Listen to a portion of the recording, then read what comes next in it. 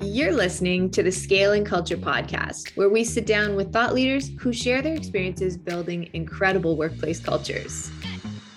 Our team is excited to kick off this fall season with a stacked guest list, so buckle up. In this season premiere episode, our guest is John Ferguson, Chief HR Officer at NASCAR. John oversees NASCAR human resources and provides strategic leadership around talent acquisition, employee engagement, and culture development to support and engage employees across more than 20 office and racetrack locations in the U.S. We actually recorded this episode the day before the Coke Zero Sugar 400 in Daytona. For nearly a decade, John served in HR roles at Monumental Sports and Entertainment in Washington, D.C. He also serves on the Alumni Board of Directors for Furman University, UNCF Orlando Leadership Council, and Durham Success Summit Advisory Council. In 2022, John was named to the Daytona Beach News Journal's annual 40 Under 40 list and Savoy Magazine's most influential Black executives in corporate America. In this episode of Scaling Culture, Ron and John discuss emotional intelligence in hybrid environments and key strategies for all leaders to use, how to scale knowledge across the organization to new and existing employees, the power of YET and the growth mindset, quiet quitting, and how to provide psychological safety in the work environment, and best practices and strategies for people starting a new leadership position where everything is new and you have none of that organizational knowledge built up. John lays out two great questions to ask existing staff before implementing any new change. Before diving into today's episode, please take a moment to click subscribe and rate the podcast. It would mean the world to us, spreading the word and helping our podcast appear in more searches by listeners interested in organizational culture. And if you're interested in learning more about our books or the Scaling Culture Masterclass, please head to our website, scalingculture.org. Now, on to the show. Welcome to another episode of the Scaling Culture Podcast. I'm your host, Ron Lovett, and today we have John Ferguson, the Chief HR Officer at NASCAR. John, welcome. Hey, Ron, happy to be here today. I'm checking in live from Daytona Beach, Florida, which is the birthplace of NASCAR. The sun is shining, and it's actually race weekend, so there's a lot of energy in Daytona today. So, and actually, because NASCAR is such a big thing, I feel like I should do a proper, welcome, John Ferguson. That might be, now we're good, right? There you go. Start your engines. We got to get you down here to a race. You can really you can do some work for us down here. I could do that. I could do it. And so are we going to hear the cars in the background today? You probably won't today. I have the best noise canceling headphones in. They are loud, but they're not as loud as you may think. I think the residents of Chicago may feel differently when the street course comes to downtown Chicago next year. But for right now, we're in a good spot. Well, I'm surprised to see earbuds. I thought you'd have cannons. No, I do have cannons for when we go over there. But, right. I tell you, it really depends on how close you are to the cars to how much the noise will impact you. But also maybe I've gotten a little used to it in the year that I've been with the company. So it's a fine balance, but you will need some ear protection. So funny, I don't want to get off topic, but I was just thinking about this the other day. I'm wearing earbuds a lot and I feel like, am I annoying people? Because sometimes they don't know if I'm on a call. And so there's this new culture of hey, are you on a call? People are doing that now. Well, I would say you might annoy me, especially because I'm I typically will see it as I don't want to be bothered. So when I'm flying and traveling a lot, I'm popping these things in when I'm trying to just focus in on something else. Sometimes they're completely off, but it is a distractor or a preventer from people engaging. So it depends on what you're going for. So is that known, by the way, is that known etiquette? If your earphones are in, leave me alone. Is that kind of you should assume that etiquette? That's how I interpret it. I would more than likely kind of wave at you and say, hey, can you talk? Hit you with one of those hand signals. Can you talk? Because I'm assuming you're on a call or listening to music and you're signaling that I am focused on something else. I need to practice that type of behavior because I'm pretty nervy. I just grab people hey. But I think the younger generation, they kind of always walk around with one end. And that's so right. I've seen that. There's just one. So I think that's like a half signal. You can talk to me, but I may be on something else. That's the best. So John, look, I was excited seeing your name and doing some research on you and your background. I thought fascinating. Really, I think you're our first guest that has been involved with sports, but wasn't on the athlete side. We certainly had athletes, but it was interesting because, and I feel, I don't know how I feel about this, but when I looked at your background, seeing that your role was really this, chief people officer in, I think it's Momentum Sports. You were there for 9 or 10 years before NASCAR, correct? Monumental Sports, yes, located in DC. Yeah, like I didn't know, and I really maybe I took this for granted that sports places had chief people officers. I just was like, oh, that's interesting. They're doing it, as well, because I was thinking as corporately. So yeah, so I thought that was interesting. Can you go back to Momentum and when you started, were you first to that role? Was that new? I'm just very curious. And even before you do that, give us your background quickly. We've introduced you properly, but give us who is John Ferguson? Let's start there, and I'll make sure we get back to this.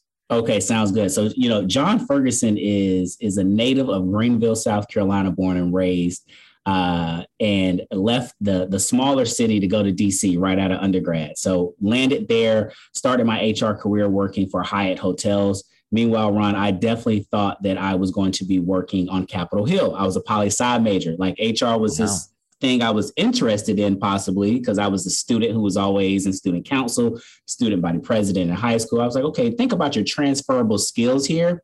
HR could be something, but I want to go into politics. Well, the universe had something else aligned for me, and I landed my first opportunity in HR with Hyatt Hotels. And that was truly a foundation for me. Sorry, was that something you applied for? When you said the universe gave it to you, someone just said, hey, you should do this. How did that come up? Oh, well, we can go a little longer into that story. So I finished undergrad and the economy was bad. It was tough job market. I received tons of no's. And so I actually applied for a position with Hyatt Hotels, just looking for any job at this point, because I had moved to DC and had rent to pay, but had no income at this point. And so I applied for a convention service position, which was setting up tables and chairs.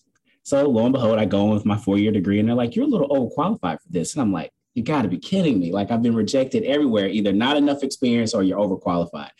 And so the night before the interview, they had an HR position, HR coordinator role available. And so I told the recruiter at the moment, I said, well, I actually applied for the HR coordinator position. I'd be interested in that.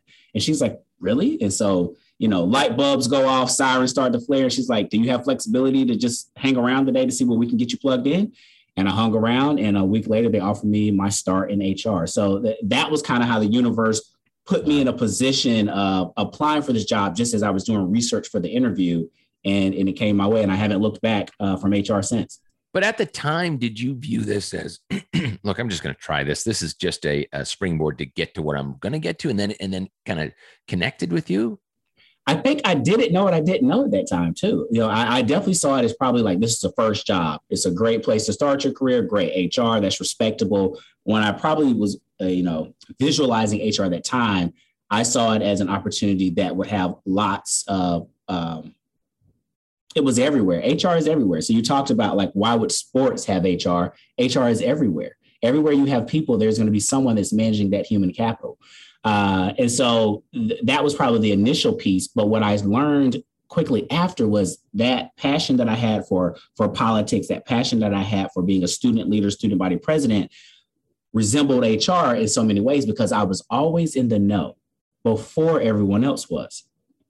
So when you think about HR, sometimes people may say it's like the principal's office. It's not the principal's office, but I am always in the know of what's happening with my organization or other organizations before everyone else is. So that was the piece that I really learned that I valued throughout my career and my K through 12 education. And so that's kind of how I looked at this first opportunity. It's like, I'll be in the know and then I'll see what else comes from there. And what spoke to you? Because that job, it sounds like it was a generalist, right? And so you're doing some recruiting, some onboarding, maybe some interviewing, some scheduling, maybe. Mm-hmm. And yeah. I think what spoke to me was the opportunity to have a bird's eye view to the organization. That is what HR provides you with. I could have come in a sales role and I only would have had this view in sales, but in HR, I could see the total landscape. And so as a first time job, it allowed me to say, well, is this where I want to be? Or do I possibly want to do sales? Because I've heard what their interviews are like. I've heard what candidates they're picking. Or do I want to do marketing? I've seen some of what those candidates look like and what their projects are. So it gave me this bird's eye view. Again, it goes back to knowing what's happening throughout the organization. And what was the biggest aha moment for you in there of like, wow, I didn't know this, but now I'm in the seat and I realize this. I always assumed this from the outside and wow, this is very different. So I'll be transparent. That first year at HR, I did apply for a sales job. I have the gift of gab. So I applied. I didn't get it. They were like, "Oh, we want someone that had more experience." That's the common phrase you get. And so I stuck with HR because there was a growth opportunity. I think my career has really been based in manifesting what you want. And I'll tell you how I got to that, because it didn't show up that way for me originally. So when I joined Hyatt as an hourly employee, I only had my first name on my name tag. It just said John. But on my first week there, I realized some people had their last name. So I was like, why do you have your last name? Like, how do I get my last name? And they said, oh, you have to be in management. And I was like, oh, okay. So I started, casually saying in a very funny manner, like, I need my last name on my name tag. And so what I didn't realize was that I was speaking into existence my desire for more, my desire for growth, my desire for elevation. And so I'm a firm believer that closed mouths do not get fed.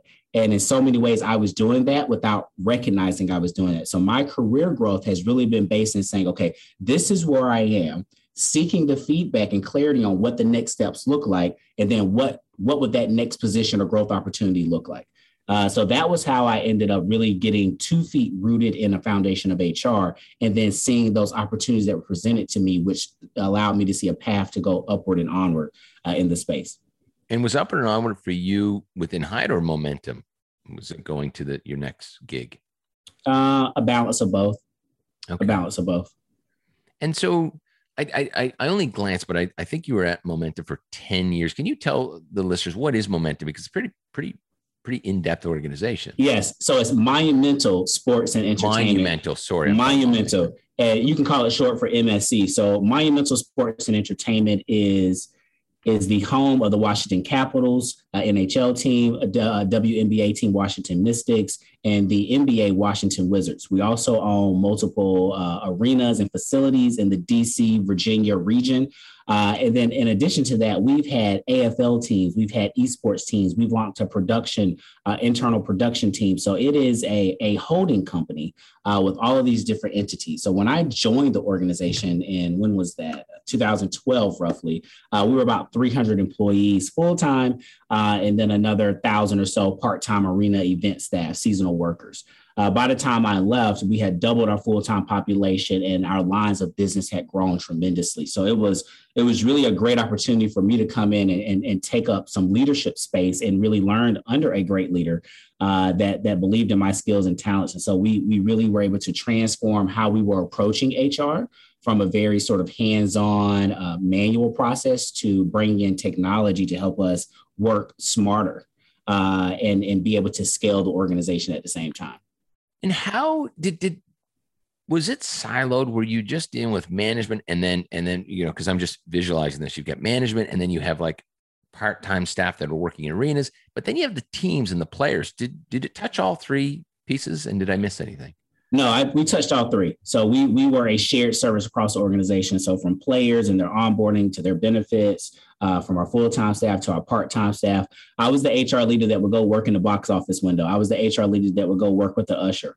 I believe in leading out front and also being a servant leader. So I want to understand all aspects of our business so that as I grow and as we're looking at defining and developing our culture, I need to make sure I understand what those nuances are and what, an entry-level employee, what they may experience versus what the CEO may experience.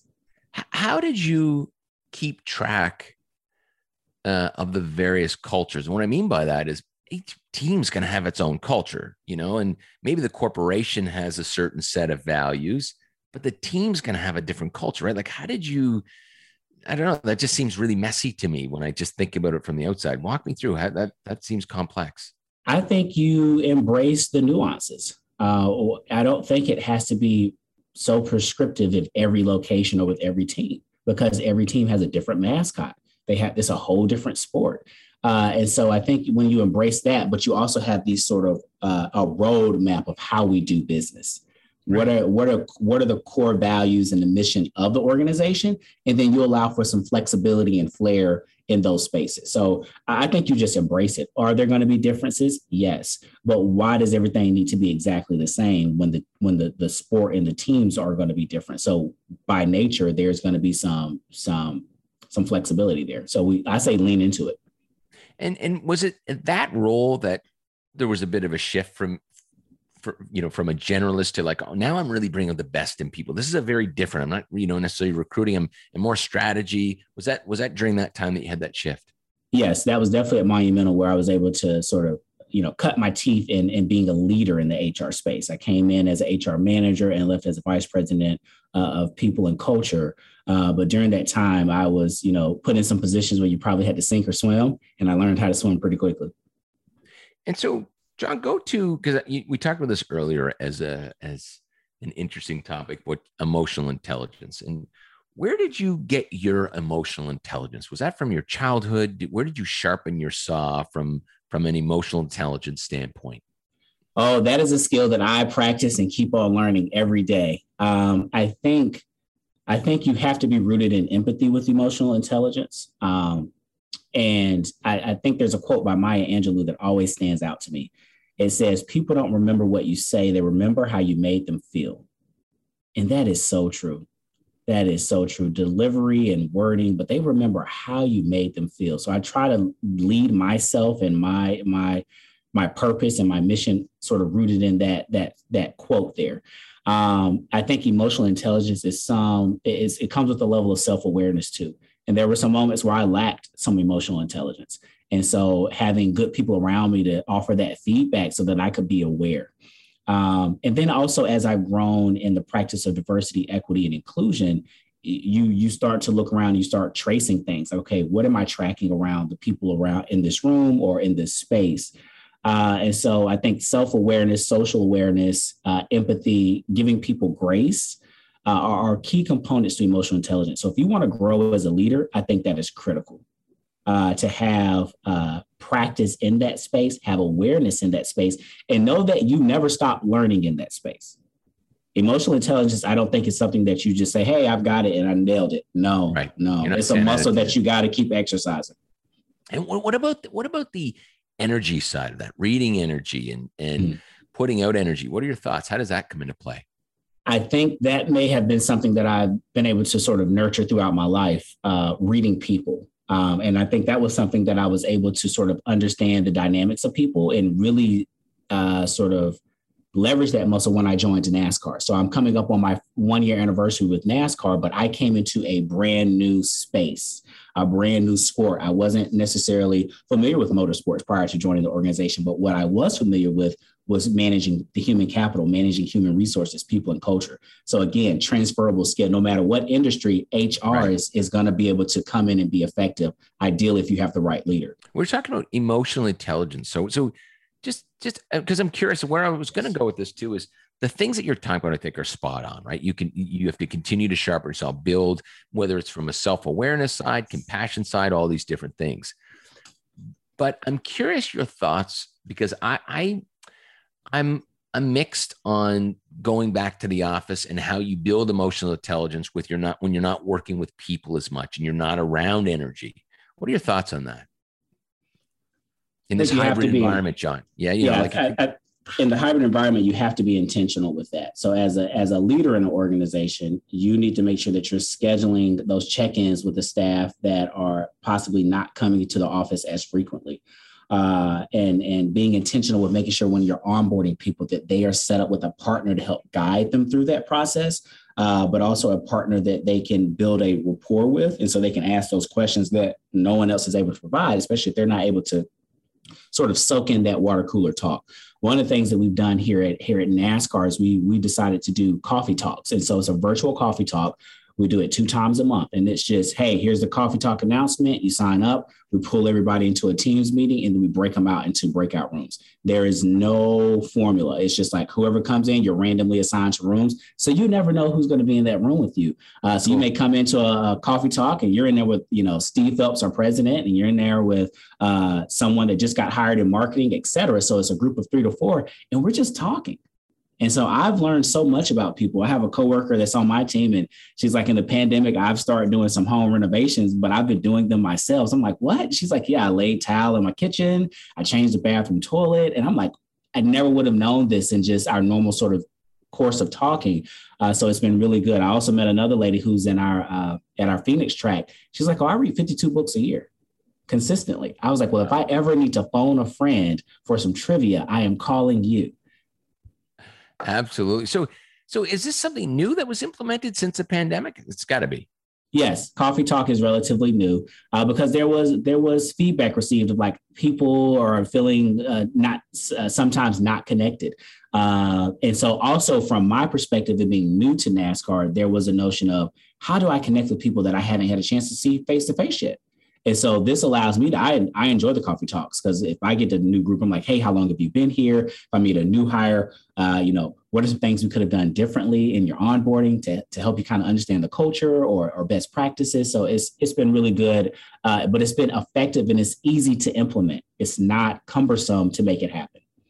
What was the biggest shift for you, John, going from where you were to NASCAR? Because those have to be two different cultures too. Corporate culture. So in the last year, what was the like, okay, wow, you always say, here's what you know, here's what you don't know, here's what you don't know that you don't know, what was the biggest challenge for you in shifting organizations? And yes, thank you. That triggered me to where I was wanting to go earlier. The biggest thing that I didn't realize until I got here was the amount of institutional knowledge I had sort of assumed at Monumental Sports. I like being there for almost 2 years. You knew everything. Like I know why there's a dent in the wall right there. I understand how we got here. That in many ways was my superpower. And when I got to NASCAR, I no longer had that superpower. I'm coming into business meetings. There's tons of acronyms in NASCAR. I'm like, okay, well, I ask a lot of questions. Okay, what does that mean? But it was also a point for me as an HR leader to realize if I'm feeling this, we got to make sure that we are able to break this down for other new hires as they come in so that they can assimilate into our culture and assimilate into our business processes that much faster. Right, because you're going to have imposter syndrome, right? That's going to last for a long time. Correct. And so I'll never forget, like my first week, I had a sense of probably feeling overwhelmed of like, there's so many terms, so many people that I've met. I don't know who's going where. But after probably 3 to 4 months and really lowering the waterline on myself, so when I say lowering the waterline, I'm talking about being vulnerable in who I am. So when I joined NASCAR, I created a get to know you slide. And it was like sort of like John Ferguson in 1 minute. And on the left side, I had who I was as a professional, where I went to school, where I've worked. And on the other side of the PowerPoint slide, I had who I am just on a personal front. So I had a picture of my daughters. I had just graduated from Howard University with my MBA. I'm a Big Brother fan. And so I ride bikes, I run, I can bake a pound cake. So I put those images out there, but it allowed people as I was going through these department meetings of introducing myself to say, oh, he watches Big Brother. Oh, he went to Howard. I did too. So now we had a connective tissue. So, did I remember meeting them in this 300-person meeting? Maybe not. But when they saw me, they had something that they could connect with me on. Like, hey, I love watching Big Brother. You watching it this season? So I've been able to really build relationships and connective tissue because I gave them something to know about me.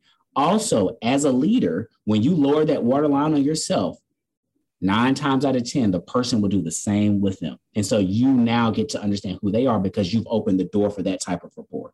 Yeah, I love that. And that makes perfect sense. And I get that from a relationship to relationship, but I'm curious back to the muscle memory of the organization. So knowing what you know, what can be implemented to organizations that are going to have someone like you leave and someone come in who's going to have imposter syndrome? How do we scale that knowledge, that superpower that you left with? How do you make sure that it stays in the organization? Like, what are your thoughts on that? I think there's some of that will be left off. That's just part of people coming and going. But I think from an HR perspective, we should focus on making sure that there is a things you need to know playbook.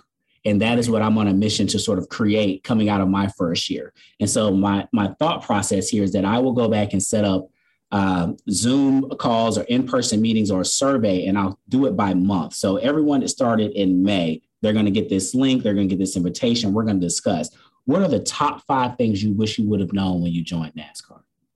And if I can boil that down and I do that for a year, I should have a good playbook that we can then leverage and provide to new hires when they join the organization. So you're building this real time. You're going to build this through people in the I wish list and then, yes, and then execute. I love that. And then that's going to have a whole list of Because you're right. As a single individual, you have your perspective, but someone from accounting has their perspective and a driver has their perspective, or however that works. Right. And so that's a really interesting project. No, and then the new hires appreciate it because we've been able to bond on, for example, like our credentials when you go to a race. It's sometimes like, okay, here's your credential. And you're like, well, what does this mean? Do I have access to this? Do I have access to that? And so we've bonded in that. So they're really excited to participate and engage there too, because they want to contribute to the process. They want to contribute to whoever's coming in behind them, understanding what these acronyms are much faster than they did. John, I'm curious, how do you envision the execution of that? So you collect the information. What's your vision of this from an execution standpoint? I joined NASCAR in 3 years from now. Am I going through a learning management system, modules? What are you seeing? Has this scaled? I think initially it's just going to be like a 1-page or a 2-pager. Here's a document. It's going to point you to a lot of resources that you may not instinctively know your first day, first week. And then from there, we probably have a NASCAR University program. So it could be this sort of training module that could come out of that. But I also believe that when you join an organization, and NASCAR is huge, I think sometimes people just see us as what you see on, race day. We're much larger than that. We have racing electronics. We have a production team. We have, full business entities, and we have an international group. So we are huge. Research and development. We do a lot. So it's a lot to consume. John, how many staff? Yeah. We have about, 1,300 or so full-time employees. So we're very robust, and then they're spread across the United States. Wow. And so with that, I see this becoming a class of sorts that people could tap into. But I also believe it's an opportunity to have recent new hires or people that have been here for at least a year within that, 1 year to 2 year mark, participate in that discussion, because I don't want it to be something that just HR is leading. I want to have those new hires that it just hit their anniversary come into that conversation and share some of their insights as well, because then it allows them to get exposure. It allows the new hires, the true new hire, to then have a relationship with someone that they can relate to, because we just did this exact cycle that you're going through, and we're here to support you. So it starts off with a 1 or 2 pager, and then we could scale it into sort of a course or a community of sorts to support those people as they onboard in the organization. Well, good for you. It sounds like a very meaningful project that's going to add value to lots of future, current, because people are going to participate in the content, and then future employees. And I always say, look, my perspective maybe is wrong, maybe not for everybody, but how incredible is it to leave a stake behind, so whatever happens to you next, the organization was not the same. John Ferguson comes in and can help build this thing out and execute. And that's just a nice shingle to leave, if that makes sense. Do you see that as a proud moment or not? It's like, whatever, it's just my job. No, I see it as a proud moment. And I learned that from a leader that I worked with at Hyatt. I'll never forget the conversation we had. I can't remember exactly what it was, but it was, you always want to be intentional. What will be your footprint when you leave that organization? What will be your footprint? And I know that when I left Monumental Sports Entertainment, I left a footprint. I am one of one, and everyone else is one of one. But I made that place. I would like to believe that I made that place better, and that some of those processes that we were able to implement and just scale and grow as a unit are things that someone else that came in behind me could build from and continue to leverage. And I know that and I feel like this is a personal BHAG, but the places that you work, you want them to be the best places to work on the planet. Would that be accurate? Yes. Right? Big goal. So, but how do you, because, it's funny, I challenge the golden rule. You grow up and they say, treat those as you would like to be treated. And I think that's BS. I actually think it's treat those as they would like to be treated.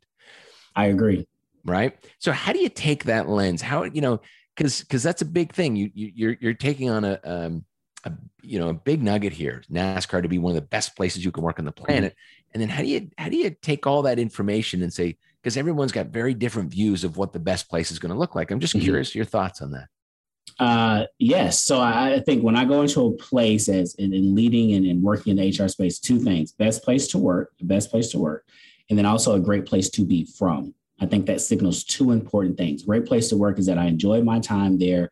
I was invested in, I was allowed to grow, but a best place to be from signals that it was a great landing or springboard for my next opportunity. I think sometimes, specifically in sports, it's a small cohort of people that are kind of going from team to team or from league to league.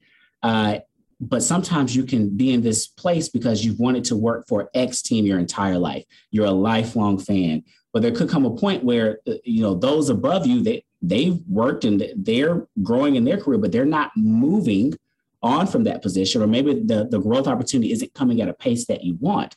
And I think that's where you leverage the power of that brand to go possibly external, continue to grow. And then guess what?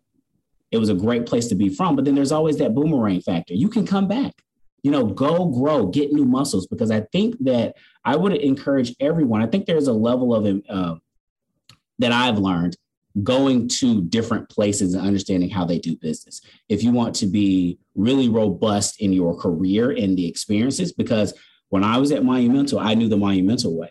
But now that I'm at NASCAR, I'm being open to a whole new way of thinking and approaching things. And they complement each other. So I'm able to think about some ways in which we approach things at Monumental, but now incorporate the things I've learned at NASCAR. I'm like, whoa, I have so much more insight to the power of the scope that I take up, but also just the whole organization, how we can approach and tackle problems. So great place to work and a great place to be from are two key pillars for me. And do you feel like that in your past chapters, Hyatt and MSC, great place to be from? Yes, definitely. That's excellent. That's great. I know you talk about the power of, I think it's yet or not yet. Power of yet. Y-E-T, the power of yet. So walk us through that. I like this concept. So the power of yet really goes or plays back into where I learned to be a manager, where I really perfected, I wouldn't even say perfected, where I learned to be a better leader of people. And that came down to my two daughters, Maddie and Olivia. Understanding that they are two different people and how I approach them has to be different. And so that goes back to treat people how they want to be treated. I had a greater understanding of leading people, because at one point I might have been like, no, one size fits all. This is how we're doing it. But understanding that I had to approach my two daughters very differently. So my oldest, Maddie, she is all about, you can talk to her pretty directly. And then my youngest, if you say like, you didn't clean up your room, she's like, you don't like me and you don't love me. And I'm like, no, that's not at all what I'm saying, but you left a mess. And so understanding and applying that to the teams that I lead and the organizations that I support, and the power of yet. So the power of yet is really an educational concept. And I think Sesame Street probably, launched some of it. And it's the concept, I may have, we're doing something with my daughter and we're practicing reading or math. And she's like, Daddy, this is too hard. I can't do this. You cannot do it yet. And if we keep thinking about the power of yet, we're really instilling a growth mindset. You can have a growth mindset or a fixed mindset. Growth mindset means that I can practice and I can learn and I can do anything that is put in front of me. Fixed mindset is like, these are the skills I have and I can't change them. Either I'm good at it or I'm bad at it. The power of yet really speaks into building culture. It really speaks into motivating people. It really speaks into helping your organization elevate to the next level. So the power of yet, it means take that risk, continue to practice, be informed by your failures. Failure is the best opportunity to learn and do more. So fail fast, fail forward, but keep moving. Let me ask you this, because I love that, but I'm just trying to think internally of where I might have been at a crossroad. And I think back to, okay, so I'm dyslexic. Really, finances are really tough for me. I'm at a place where I feel like I do a few things really well, and I want to get better at those things. But I also feel like I could be caught in some cases, and I'm going to go back to finance. This is maybe 4 or 5 years ago. I was entering a new business. I'm in the affordable housing space too, with a company called Vita. And I thought, we're doing multi-million dollar deals. I need to get a better handle on finance, and I'll need to go back to basics. And I feel like at that point I was kind of in this, I don't have the skill yet.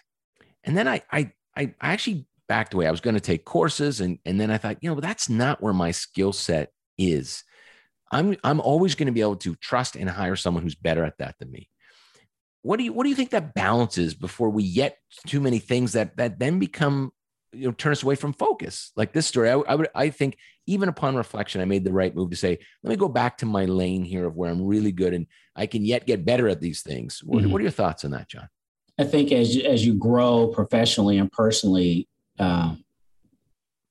you have to know when is it better for me to hire someone or to delegate that task? Because you have to think about your own sort of ability to achieve what you're setting out for yourself. So whatever those goals are. So I could learn to go master this finance and do my own financing for my organization. But is that going to help grow the organization and scale it at the pace in which it needs to do? The reason why we have all these different functions in the organization is because we all don't need to be experts in those particular areas. So you think about if someone can do it faster than me, consider hiring someone or delegating. If someone can do it better than me, consider hiring someone and delegating it or delegating it, simply because we don't need to be a master of everything. But I think you do want to have enough business acumen to sort of have a conversation and a dialogue around those subjects. So it sounds like to get your yet right, you need to have what we talked about earlier, some pretty good self-awareness and some objectivity. Correct. I would totally agree. Interesting. John, let's pivot over to the big topic, the quiet quitting. I feel like the topic's gone from great resignation to quiet quitting. What are you seeing? What are you hearing? Let's get into that. Yeah. So I have to give this plug here. If you are not on TikTok, you should get on TikTok. TikTok gives you advice on anything and everything from HR to cooking to it's more than just dancing. I think a lot of people default to it's where the kids are. But there's a lot of valuable resources. So quiet quitting, the concept actually was birthed from TikTok. There was a TikTok video that went viral, and essentially a gentleman was saying, I'm just going to do the core baseline of my job, nothing more, nothing less. And it's really a concept of going against hustle culture. I got to work 20 hours a day. I need to go to every social event. I've always been a firm believer in establishing healthy boundaries. I also think that quiet quitting is talking about boundary setting, but I don't necessarily think that quiet quitting is synonymous with this concept of quitting your job. I think it's synonymous with setting boundaries and synonymous with rejecting hustle culture. So I think it's an interesting concept. It's new. It's still being discussed, but I don't think it's something that the act of it is new. People have you always have your people that you may call a lifer. Labeling is new. Yeah, the labeling's new, but you've had lifers nope, Tommy's good where he is. He enjoys it. Nothing more, nothing less. He is steady in his role. And you need individuals like that in your organization that are steady in their role and consistent. But then you're going to have some people who come in, they're driven. They have a hustle mentality. I'm coming in, I want to maximize this opportunity. How do I get to the next? So I think there's a balance for both to exist.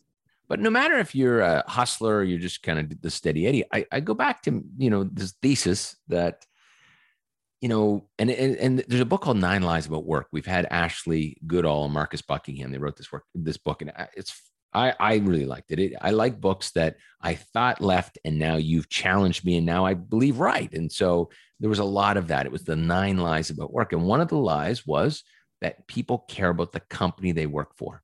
Now, of course, I read that and I'm like, whoa. I'm Ron Lovett. They love to work, all this BS. And then you read into it and it says, people they don't care. If your dream was to work for Google or NASCAR and you get there and you don't love your leader and your team or what you do, then you're probably, and I'm going to use that label, you're going to be a quiet quitter, right? It doesn't matter that it's Google. Don't like the leader. That's a problem. Or I don't like the culture / team, or I don't like what I do every day. Over the majority, it's an energy drainer. It's death by 1,000 cuts. That's what we're talking about, right? Mm-hmm. I think quiet quitting does touch on that. And some people will quietly quit and they will start pursuing. So that extra time that they may have invested in growing in that space, they're investing in building out their exit strategy. Right. And I think that's very important. I have seen some employees that I've encountered that they have allowed themselves to become toxic because maybe they never adopted this concept of quiet quitting. And I think they see the role that they're in as the only opportunity available to them. I, at times, have been the HR leader that says, maybe it's time to look at something different. And I have to outside of the organization. Yeah, outside of the organization. And, when I look back at my own career, there was probably a time where I might have been quiet quitting and I wasn't sure of what it was or what I was feeling. And my wife really opened. She was like, there's tons of roles out here. Like, you don't have to be so frustrated about this moment. Life is about growing and evolving and going to your next chapter, experiencing something new. And so that really stood out to me. So I would tell people, don't get complacent. Some seasons or all seasons are going to come to an end, but you should be informed on when you think that season is nearing an end, so you can start developing that exit strategy to get you to the next season where you feel fulfilled in the purpose and mission of the work that you're doing. Yeah, two things. One, I love that message. Two, sounds like we need to have your wife on the podcast. Oh, she would love to be here. My wife's a professor at Howard University. She is a thought leader. She really talks to the millennials and Gen Z. So she informs me. You talk about having a coach. I have one at home. I love it. So I was going to ask you this question. What is the question to find the quiet quitters? What are the questions we should be asking to find out if they're amongst the team? Because, essentially we want to get out in front of that. And yeah, what do you think the question that we should be asking is, or the process or the strategy? I think the thing is, do we want to get out in front of that? And so I'm not sure, because there's people coming and going from an organization all the time. I think the only time you would possibly identify a quiet quitter is if there was something dramatic that flipped in how they were showing up in the workplace. It's funny. I think I think this is an interesting topic because I think we do. And the only reason I say that is because, time just flies so fast. So if you were a quiet quitter working for me, John, I would want to know, because if I know, then I can help you outside. I can help you faster versus because I don't control, because I do believe what you said earlier, which is if you're a quiet quitter and you don't lean into that, you could become toxic. And so I think as leaders, we have to be cautious of that, because there's not a straight line there in when someone becomes toxic. So the question we're asking, and I'm curious what you think of this question, is one of the key questions we're putting out to our team in the next quarter is, knowing what you know about this company and your role, would you be excited to reapply? And I feel like now that was already pushed out, but I feel like that should bring out some, if there's a quiet quitter, because, and the other reason I want to know is because I feel like, and this is probably selfish as a leader of organization, it's not just about you, it's about the organization and me. There's going to be a look in the mirror moment, or I hope there is to be, right? Maybe you're a quiet quitter because how your team's treating you. Maybe you're a quiet quitter because we aren't using your skills that you were born to you were put on this planet for, and we're just not seeing that. And so I feel like there is an opportunity. We should be trying to pull that out. What are your thoughts? I don't disagree. And I think if you have a rapport with your team, you will start to observe that. I think you should also have intentional meetings in spaces and time where we're just talking about John and Ron. Less about the business, but John and Ron, because again, lowering that waterline, I understand what may be happening to you outside of the work. And then I can say, I can see how work is possibly starting to conflict with that. But if you open up those moments where, help me understand, tell me more, and then you really sit back and listen, you can figure out or get a signal to some of those nuances that may be coming up. So I think it's important just to have that dialogue and making sure you're creating space and time for that. The other thing is you have some people who just are more reserved in the workplace. So you can ask all these questions 9 times out of 10. I can't, there are a few people that will give you honest feedback when you say, Ron, how would you pitch this company to someone else, or would you reapply? And there are others that are like, I'm not telling you that, because if I say, Ron, I'm not happy here and I'm looking for another job, there's also this fear that they have that, well, maybe if I told Ron this, maybe now he's going to fast track this. And like, I want to be in control. What we are all ultimately looking for is psychological safety. Right. And so I'm not going to wave a flag that I think may put me in an unsafe environment. But if we have had this rapport and relationship where I can show that level of vulnerability to my manager and say, I'm just not happy in this role anymore. And then we can have that conversation to figure out, okay, well, where's a stretch assignment? How can we grow and develop you here? Or if it ultimately comes out that like, hey, I can see your frustration and I know some really awesome opportunities that I'd like to connect you with beyond the walls of this place. Are you open to that? But that takes a level of trust that most people haven't been able to fine tune in the workplace. Look, I agree. And I also think about autonomy. So let's go through this. We're going to push this questionnaire, the survey out in the next quarter. So we will allow people to do it anonymously or not. Now, the strategy there, it may not be what you think. Yes, at the surface level, maybe there's going to be people that are more comfortable to be honest if it's anonymous, right? You'd logically think that. But as a leader, that's going to tell me that we have a problem. So let's just say there was 10 people, or we get 30, we have 50, I guess. But let's just go to 10 and 5 fill it out anonymously. That to me is a problem, that we don't have the safety that we need because people don't want to be honest. I've got to work on something different versus even the information in there at that point. If that makes sense, we just went through this. I had a coworker say, look, can you give me some feedback from my team right now? And so I sent her an email to, the folks that work closely with him and said, hey, what should he start doing? What should he stop doing? What should he continue to do? The exercise, right? Yes, I love that 3-minute feedback. I love the concept. But so it's interesting though. The reason I sent that out to the team is because I felt that he's going to get pretty good feedback coming back to me. And it was very interesting because some people say, look, I'm going to send it directly to him because I don't want this to be this weird thing. And I'd say, hey, great. No, send it to me though, because I coach and mentor. So I'm looking for information too, but feel free to send it direct. Others would send it to me and say, yeah, I felt really weird about that. Like, what do I do? And I said, no, well, then send it. If maybe you should send direct as well. Or sometimes people would send direct and not really say anything, where the person who got the feedback was like, wow, thanks. This is so great. And I said, but you also may want to follow up these people directly and say, thank you for the feedback. Like there's all these micro opportunities to build relations within this one lane.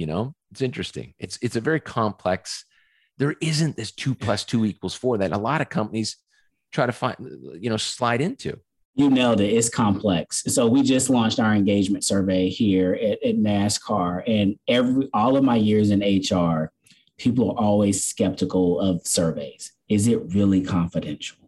Or what are you going to do about the information? What are you going to do about the information? And so from our perspective, when you're a larger organization, you do want the survey to be confidential. I think that just addresses option concern. Or not, John? Is it optional or not? I don't think it needs to be optional, just from our perspective. I've never seen one that you could pick between the two, because we're scaling it to a large group. So it's not optional, or you can't say, I want to identify myself.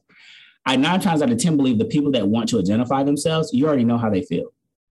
They've already had these conversations. They're the people that I would imagine as a leader, you tap into them to help you understand what other people are thinking, because they have whatever rapport. They're already outspoken. They don't mind sharing to you direct. Great. They're naturally going to do that, whether they do it on an anonymous survey or come to your office and say, hey, Ron, this is what's going on. But I think when you want to get the larger organization, I think placing that there is just it allows them to have, again, psychological safety. And so I'd rather just say it's anonymous, which it is. But I also want to go against the notion. So many employees are so caught up, it's not anonymous. They'll know it's me. It doesn't benefit me to know that it was Ron who said that, John is not a good leader. But the feedback, it lets me know that I have some areas to improve on. And that's what we want the most. Feedback is a gift. And to your point, then you need to act on the feedback.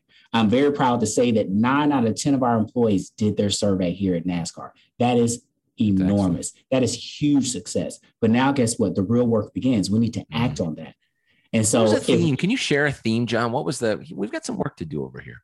I think the biggest opportunity was action. The biggest opportunity we saw was action. I think, as a new leader to the HR space, I was able to bring in sort of a fresh sense or experience for some, because some people are like, I've done these surveys in the past, nothing really comes of it. But I walk the halls of all of our offices like, hey, I really want you to do this survey, because with your feedback, we can continue to elevate the employee experience. I believe that the employee experience should model the fan experience. There shouldn't be some drastic difference. And so with that, I need you to help me get there. I'm a new leader in this space. I need your input. And so having that, the next thing I need to do is make sure that we are acting on it. And then we create avenues to reassess in 6 months. What are we looking like? And then that comes down to holding our leaders accountable. It goes back to, I equate leadership to improvement. Management is maintenance. So if you're a leader in this organization, you have an obligation to improve. Improve yourself, improve your department, improve the company. Improvement. Leadership is baked in improvement. And so this survey allows us to see the areas in which we need to improve, and we owe it to our employees to address them. And sorry, John, let me go back to say that again, leadership go back to this theory. So a good friend of mine, Steve McClatchy, he does his personal leadership and time management training, and he really boils down the fundamentals of sort of leadership and management. Leadership is rooted in improvement. So that means, and also when you say improvement, that means that anybody can be a leader. Okay. And then when you say management is maintenance. It's managing the day-to-day, the status quo. Like so you're not putting people in these buckets. You're talking about the function of these two things. The function of these two things. Got it. Okay. Yes. Right. Yes. And so if you are a leader in this organization by title or just by your own ability to help us improve, let's tap into that. And so if people have provided us with the feedback, everyone owns company culture. I typically am very clear on that because sometimes it comes in, it's like, well, the head of HR owns company culture. There is no way I can own company culture single-handedly because I don't have the opportunity to know everyone in that one-to-one relationship to really impact company culture that way. And so I need a team of people to help us execute that. So when that ownership is placed on all of us, we all take up space in moving that lever forward. So. Of course. Yeah. John, what else haven't we talked about that you're thinking about, that you're reading about, that you're noodling around or socializing as ideas or opportunities within the business? What else that we haven't chatted about?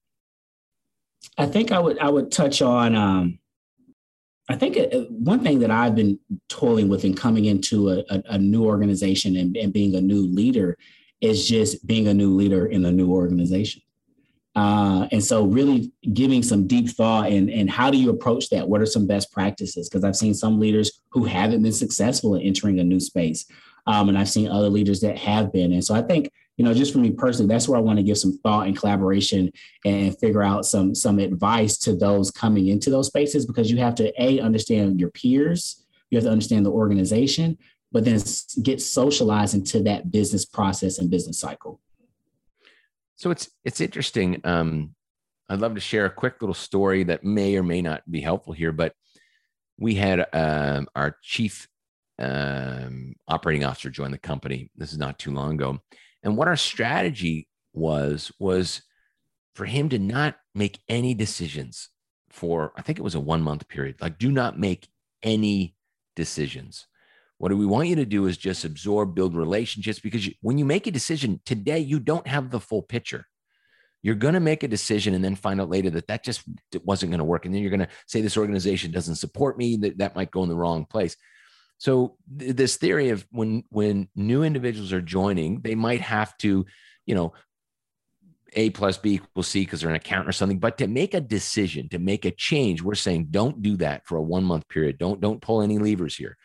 And there's no pressure for you because you came from MSE to come in here and start friggin' shaking things up. Chill out. Let's get the whole picture first. What are your thoughts on that? I think that's a great approach. I think it allows the leader to really sit in the seat of being a student of the organization. And I think that's important. I just jotted it down. I think that's something that every organization should try to be intentional on, because when you're coming in, you're just consuming a lot. The way I sort of took it is that I always say, well, you guys were existing before I arrived. So right. What would be the recommendation here? Because if it's week 2 for me, you would have made this decision with or without me.